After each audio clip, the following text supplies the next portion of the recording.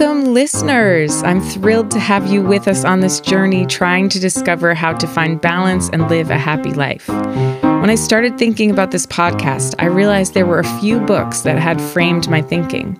They have become foundational to how I think about balance. So in this episode, I'll be discussing themes and learnings from these texts with two special guests.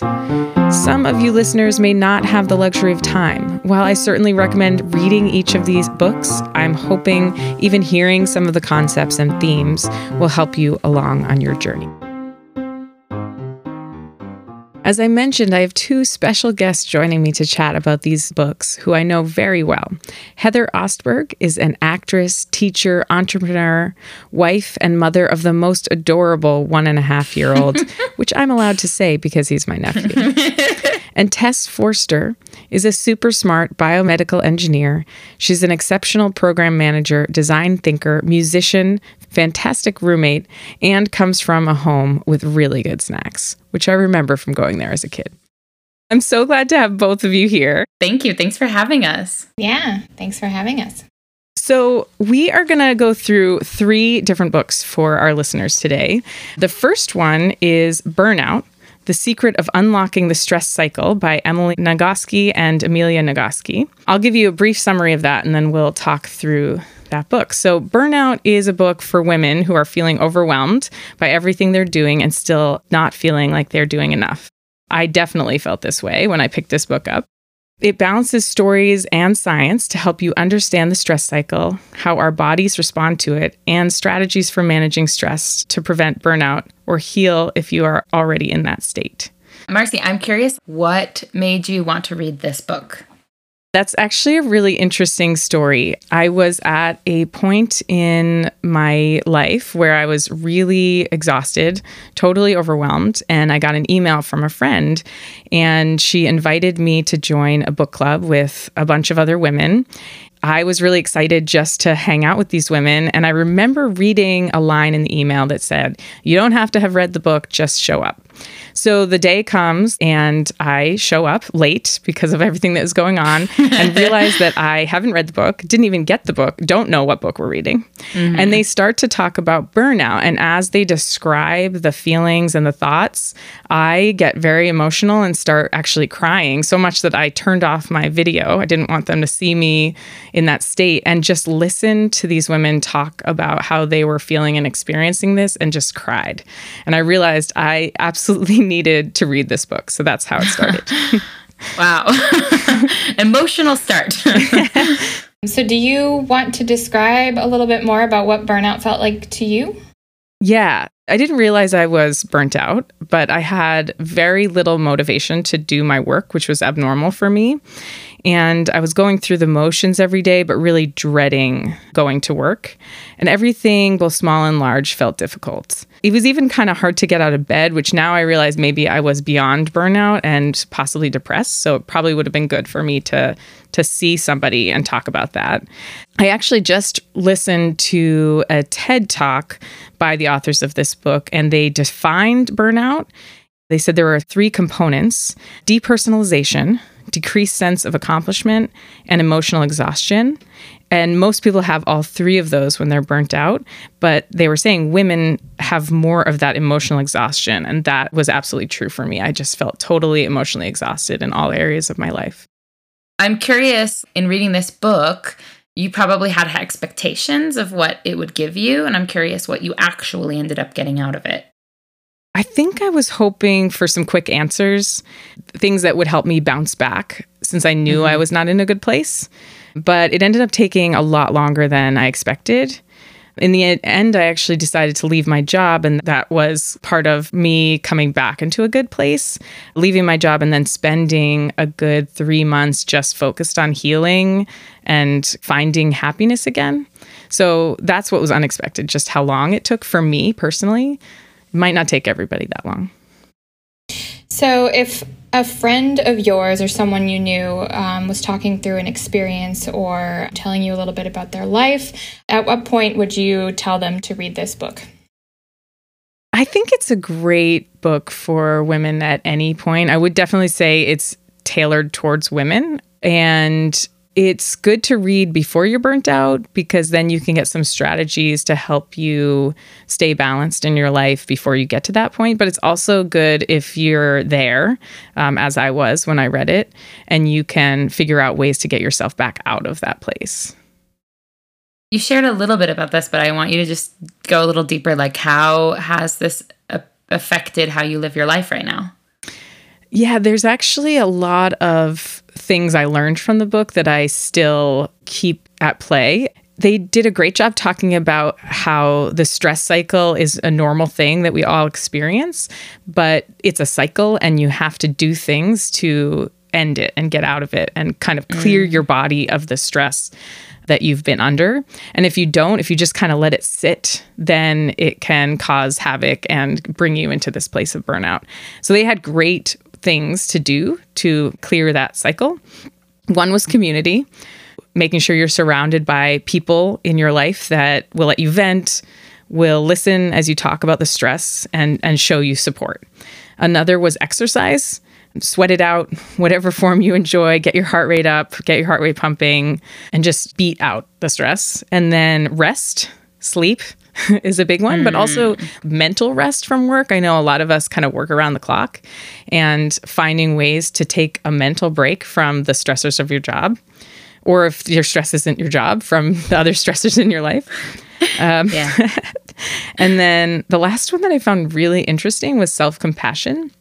They had this concept of talking about the woman in the attic and how most of us have this voice that's telling us we're not good enough, that we're not doing enough of something. And if you figure out who your woman is, name her, kind of understand what she's telling you all the time over and over, then you can acknowledge her and find ways to counteract that. That one was really interesting, and I still hear those voices in my head telling me I'm not good enough, but I can acknowledge it and say, okay, I hear you, but I also know that I'm doing the best I can in this moment. Wow. I love that analogy. Yeah, that's interesting. I feel like I've learned in therapy, and I wouldn't say I've come to answers, but the way that they've framed it in therapy has been trying to go back to your childhood and remember like maybe the first moment that ever happened, or the first time you ever heard that voice. It's really hard because you're dealing with, memories of early life, but it is interesting, like a different aspect of it, of like, what is the origin of that voice? Does that voice have a name? Is it, your sister or your brother or a teacher or anyone else in your life? Really interesting. As you can see, this one was very relevant to framing my search for more balance. But there were a couple other books which both of you read. So that's why I'm really excited to talk about the next books with you. Tess, I think you were going to introduce the next book. So the second book is Designing Your Life, and the tagline is How to Build a Well-Lived, Joyful Life. The authors are Bill Burnett and Dave Evans, and if I had to summarize it, it's about answering life's questions. They try to help you reframe the questions, go through exercises that they've designed based off of design thinking. So it's about going through these exercises, reframing questions, and eventually being able to answer, what you want out of your career as well as your personal life. Yeah, that was a great summary. So why Marcy, why don't you start? Why did you read this book? Sure. And then I can ask you why you both decided to read it with me. Besides the fact that you asked us. I heard about this book through a network I'm part of. Someone reached out and said that they were also in this phase of discovery in their career and they were trying to figure out what's next. And they suggested reading this book and they wanted to pull together a book club. The second I saw the subtitle, How to Build a Well-Lived, Joyful Life, I was hooked. That spoke to me. And so I joined the book club. And once I got into the book, I was like, this is really interesting. And I shared it with both of you. And so why did you jump in with me and do the book club? Yeah, well, I had a tumultuous season there for a minute and was between my next things. With COVID, I closed my business and you were reading this book. And I remember you describing the encore career. And obviously, I'm like not in an encore career, but it felt very much akin to like, I get to decide what's next and I don't know where to go. And so I think the way you were describing it, it sounded like it was giving you so much direction and really good action steps. Like I loved the way that you talked about like the first chapter and the like homework assignments in it. And I was like, yeah, I need that. So I think that for me was what piqued my interest at first and was like, yep, I will read this with you.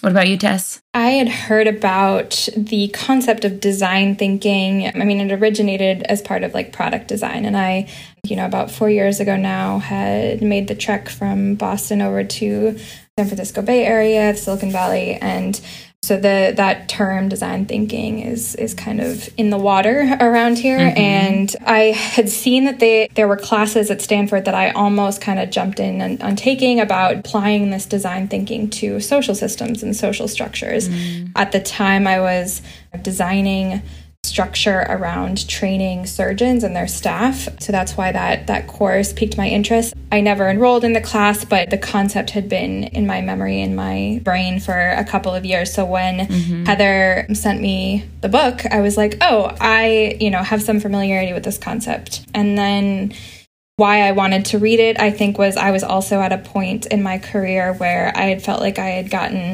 didn't have a choice in where I had ended up. I had gone through an acquisition and found my way into program management, not because I necessarily wanted to do the job, but because the options were like, be more software engineering-y or go and work for this manager that I really liked. So I kind of chose the manager over, over the job. And then, of course, that manager left. And so then I was left thinking, is this actually what I want, or did I just want to work for her? And so it kind of left me thinking, like, is this really the career path I want to go down? Is this even the right fit for me personally? How do I decide what's next?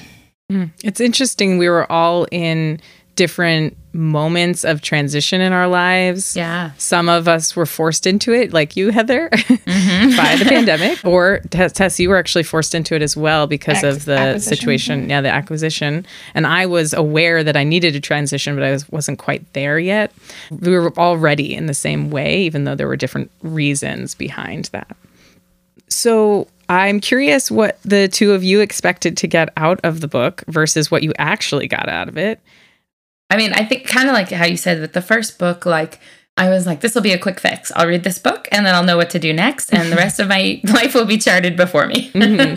But I loved how they talked about it being a journey and how what's right for you in this season isn't going to be right for you forever. And that is like, you're on your way, and not that there's this end destination that you're just trying to hop to as quick as possible.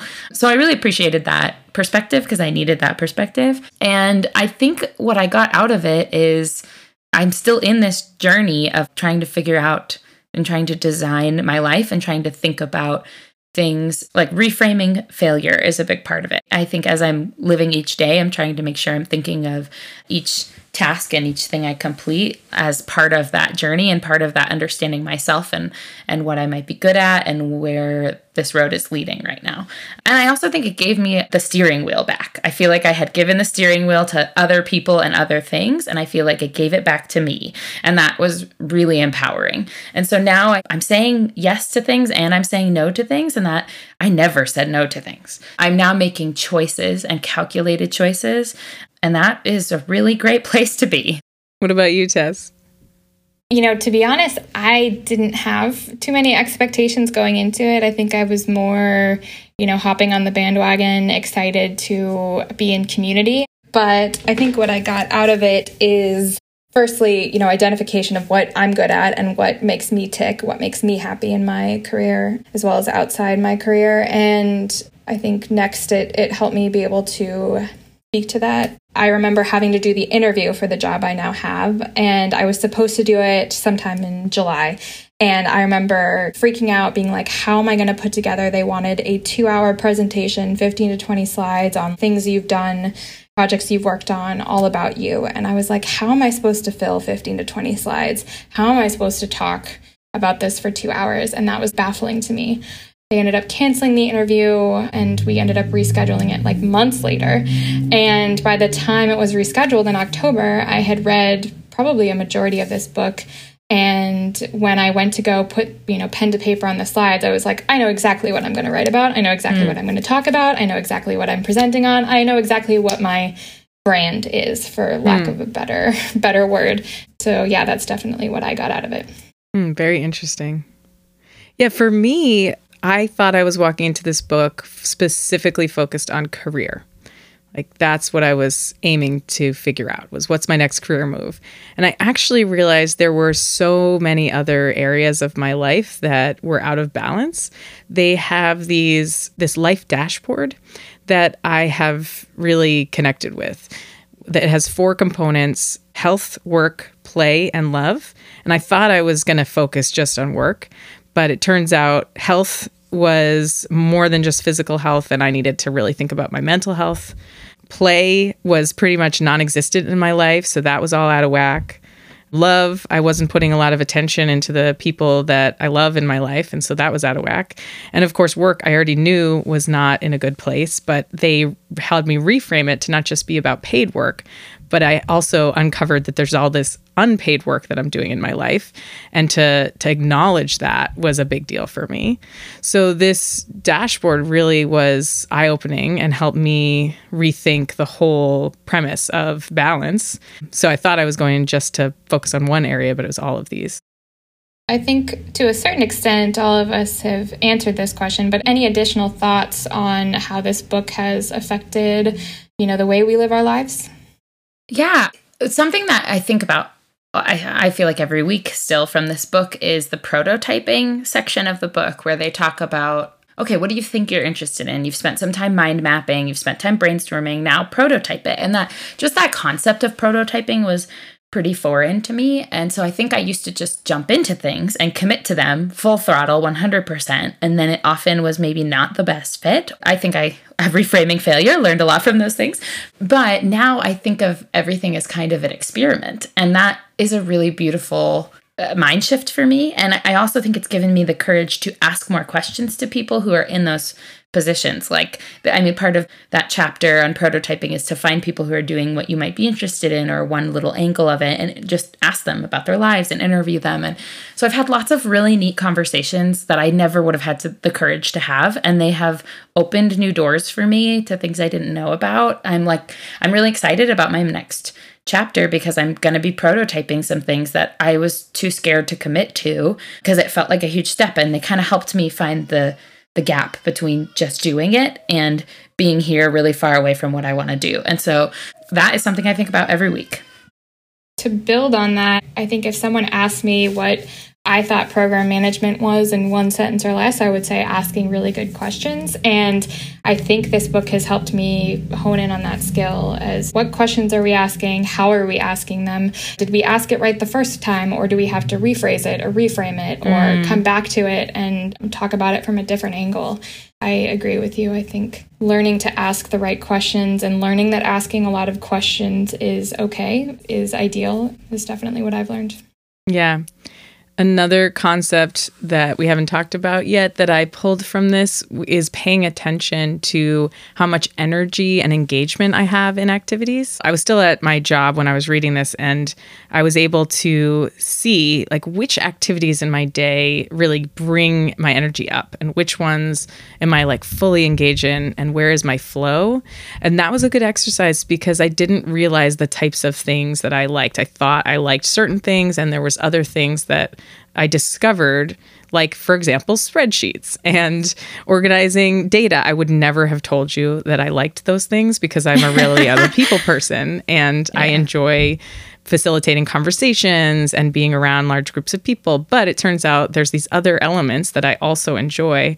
And so once I became aware of that, I was able to think about, okay, how much of my day is stuff that brings me energy, or how much of it is things that deplete my energy. And not that you'll have things in every job that you love every bit of it, but finding a better balance so that you have some things you enjoy, or a lot of things you enjoy in your day. Well, that was our first book we read together. And then we went on to a very different book. Heather, you want to chat with us about the next one? Okay, our next book that we read together was Women Who Run with the Wolves, Myths and Stories of the Wild Woman Archetype by Clarissa Pinicola Estes. It's a great book. She's a fabulous storyteller, and she approaches this archetype of the wild woman, this woman that we all have in us. It's kind of our instinctual nature that's buried. And she takes you through all these different stories and kind of unpacks it. I mean, it's so different than the other books we've talked about because it is buried in these beautiful fables that she tells you. And then she's unpacking this person inside you that is your instinct, your intuition, what you really want to say in the moment, your creativity, your passion. It's very hard to do a 30-second summary of this book, but but I feel like that will give a taste and a flavor of it. It's like fable after fable, and then after a fable, she'll kind of break it down for you and tell you about the wild woman. So I feel like it's important to share that the first fable is the fable of La Loba, who is this woman who lives out in the desert, and she collects these bones and she sings over the bones, and the bones grow hair and they grow flesh, and then they become this wild, beautiful wolf, and they run through the desert. So that is what this book is named after. And that wolf is this metaphor for that being in us that like we bury, that is dead or lying dormant, that we need to collect. And weirdly enough, I feel like it relates so much to the other books we've read in a very metaphorical way. So why did you pick this book up and want to read this book? Yes. So funny enough, for the last 2 years, people have been telling me this book and I could never remember the name of it. I was like, The Woman and the Wolf, what is it? And then I was at a wedding and the officiant for the wedding was this wonderful human. She was just so beautiful and so free. And I was telling her about my life crisis at the moment. And she was like, you need to read this book. It's called Women Who Run with the Wolves. It was like, okay, I think the universe is telling me it's time to read this book. So that's when I picked it up and you guys were both down. How about you guys? What made you join me on this journey? So I had actually already read it probably 5 to 6 years ago. And so my mom bought it for me. I think she bought one for my sister and I can't remember why, but she did. And I started reading it. At the time, I was dating this guy long distance, Boston to New York. And so I was spending a lot of time on trains and buses. And so I remember reading it during that time of my life when I was doing a lot of traveling. For me, this one was the one I jumped on the bandwagon for because you guys both were into it. And I was like, what is this book? Okay, sure. Let's read this one. So what did you expect to get out of it? And then what did you actually get out of it? I didn't have a lot of expectations, but as soon as I started reading it, I was like, what is this? It's all stories. It's really hard to understand. And I was, as you heard from the last two books, really interested in like how to get myself out of this funk, how to fix my problems. I really wanted like step-by-step guidance. And so this was not that. It absolutely is a different style of writing, as Heather was saying. And so it took me a little while to wrap my brain around that and be open to a different type of learning. She really forces you to do the work, but I think that the learning is probably going to be so much deeper as a result. You hear those stories, and then you have to apply them to your life. You have to dissect them and think about what you can learn from them. And then try to get yourself to use these strategies to be a more authentic version of yourself. It's really an interesting text. What about you, Tess and Heather? I didn't necessarily have too many expectations. I think I was excited to read it again.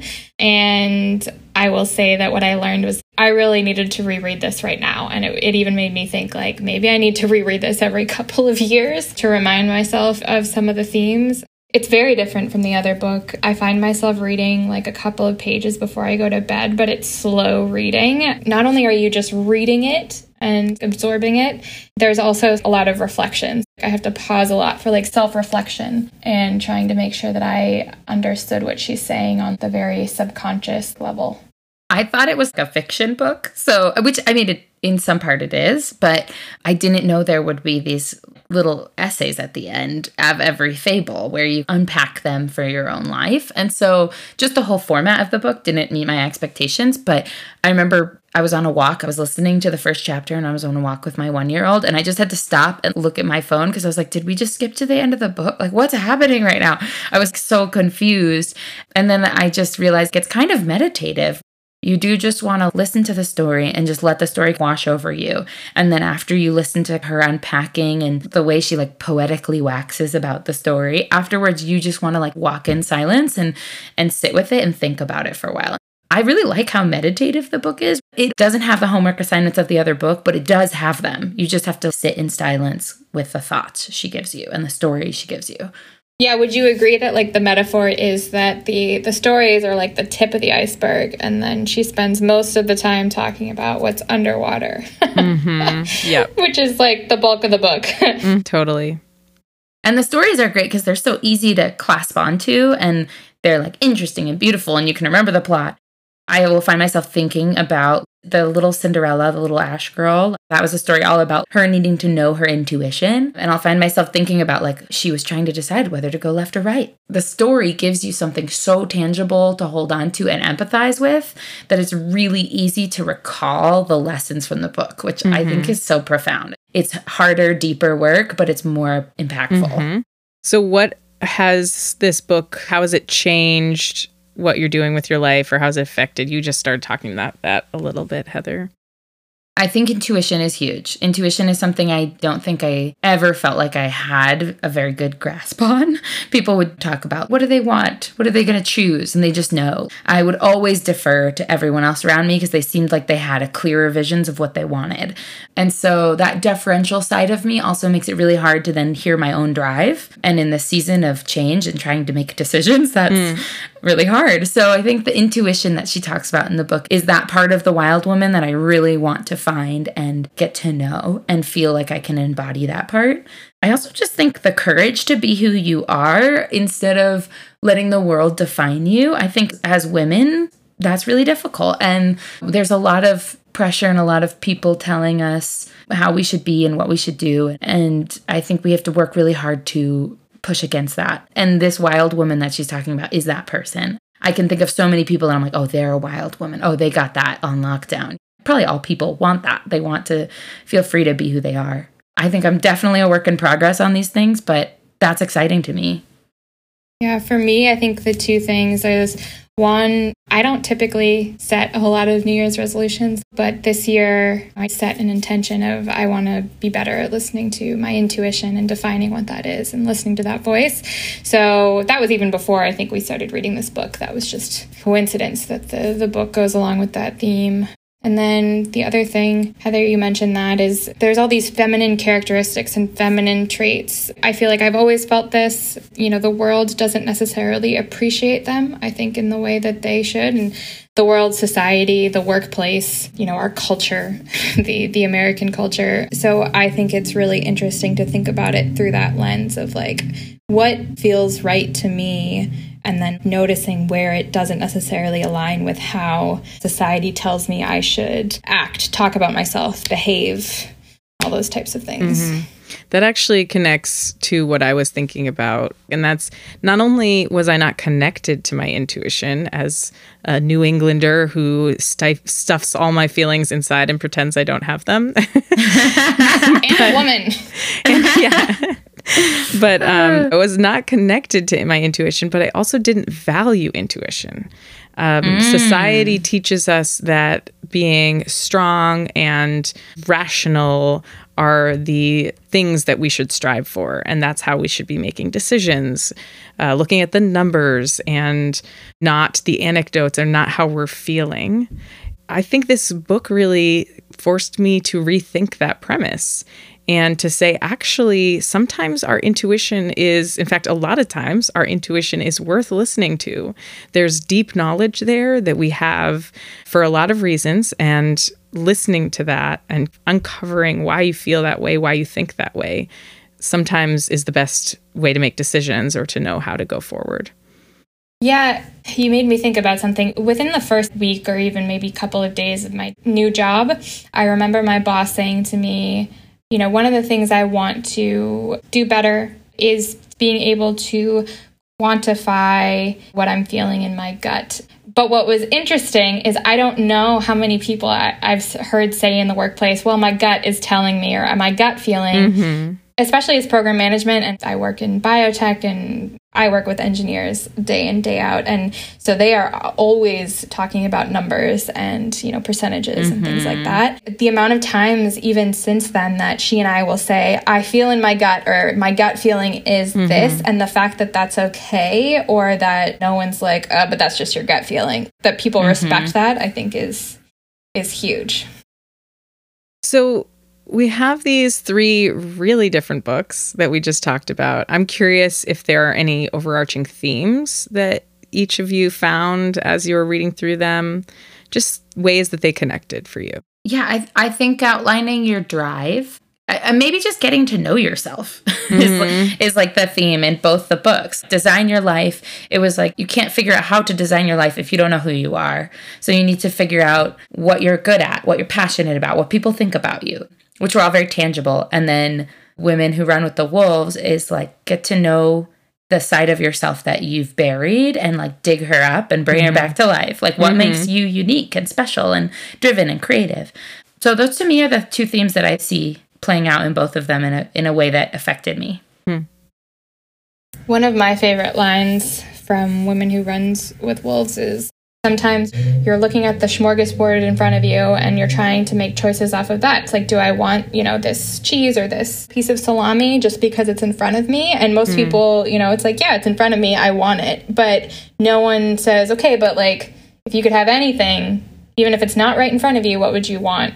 And I think that that's a powerful lesson, in designing your life talks about that too. You don't necessarily need to take what's just in front of you or what you feel like your options are because of, you know, the career path you've chosen or not chosen, the choices you've made, that you can actually redirect and say, no, this is what I want, and here's how I'm going to get there. Really interesting. For me, it was a theme of emotional health running through all of them. And it was talked about differently in each of them. In Burnout, they called it the feelings tunnel. And I loved this analogy, actually.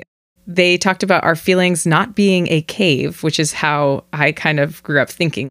Don't go towards those bad feelings. It's a dark cave. You'll get lost in there. Instead, it's a tunnel. And you want to enter the tunnel, address those feelings, and then you'll come out on the other side to the light and the good things that are there. So I really liked that analogy, and just that concept of emotions are good and positive, and some of them are hard, but we just need to be open to them. And then in Designing Your Life, the way they talked about health as not just physical health, which is how I tend to think about health, but also emotional and mental health. I thought that was really good to help me think about how to balance my life, not just work, but all these other components. And then in Women Who Run with Wolves, it's all about being in tune with and understanding and listening to your feelings. And that's your superpower when you can understand and hear those feelings. So yeah, that's what I'm working on now, is trying to listen to and my feelings and my intuition and use that as my superpower. I love that. Well, this was super fun. Thank you, both of you. Thanks for letting me twist your arm to come and have our weekly chat in front of a lot of people. Well, thank you for inviting us to read these books. I think they've both clearly made a big impact on our last season. And thank you to our listeners as well. In our next several episodes, I'll be changing gears a little bit and interviewing everyday women, gathering their advice about how to prevent burnout, design a well-lived, joyful life, and be our whole wild women selves. So tune in to the next episode and hear their inspiring stories and words of wisdom.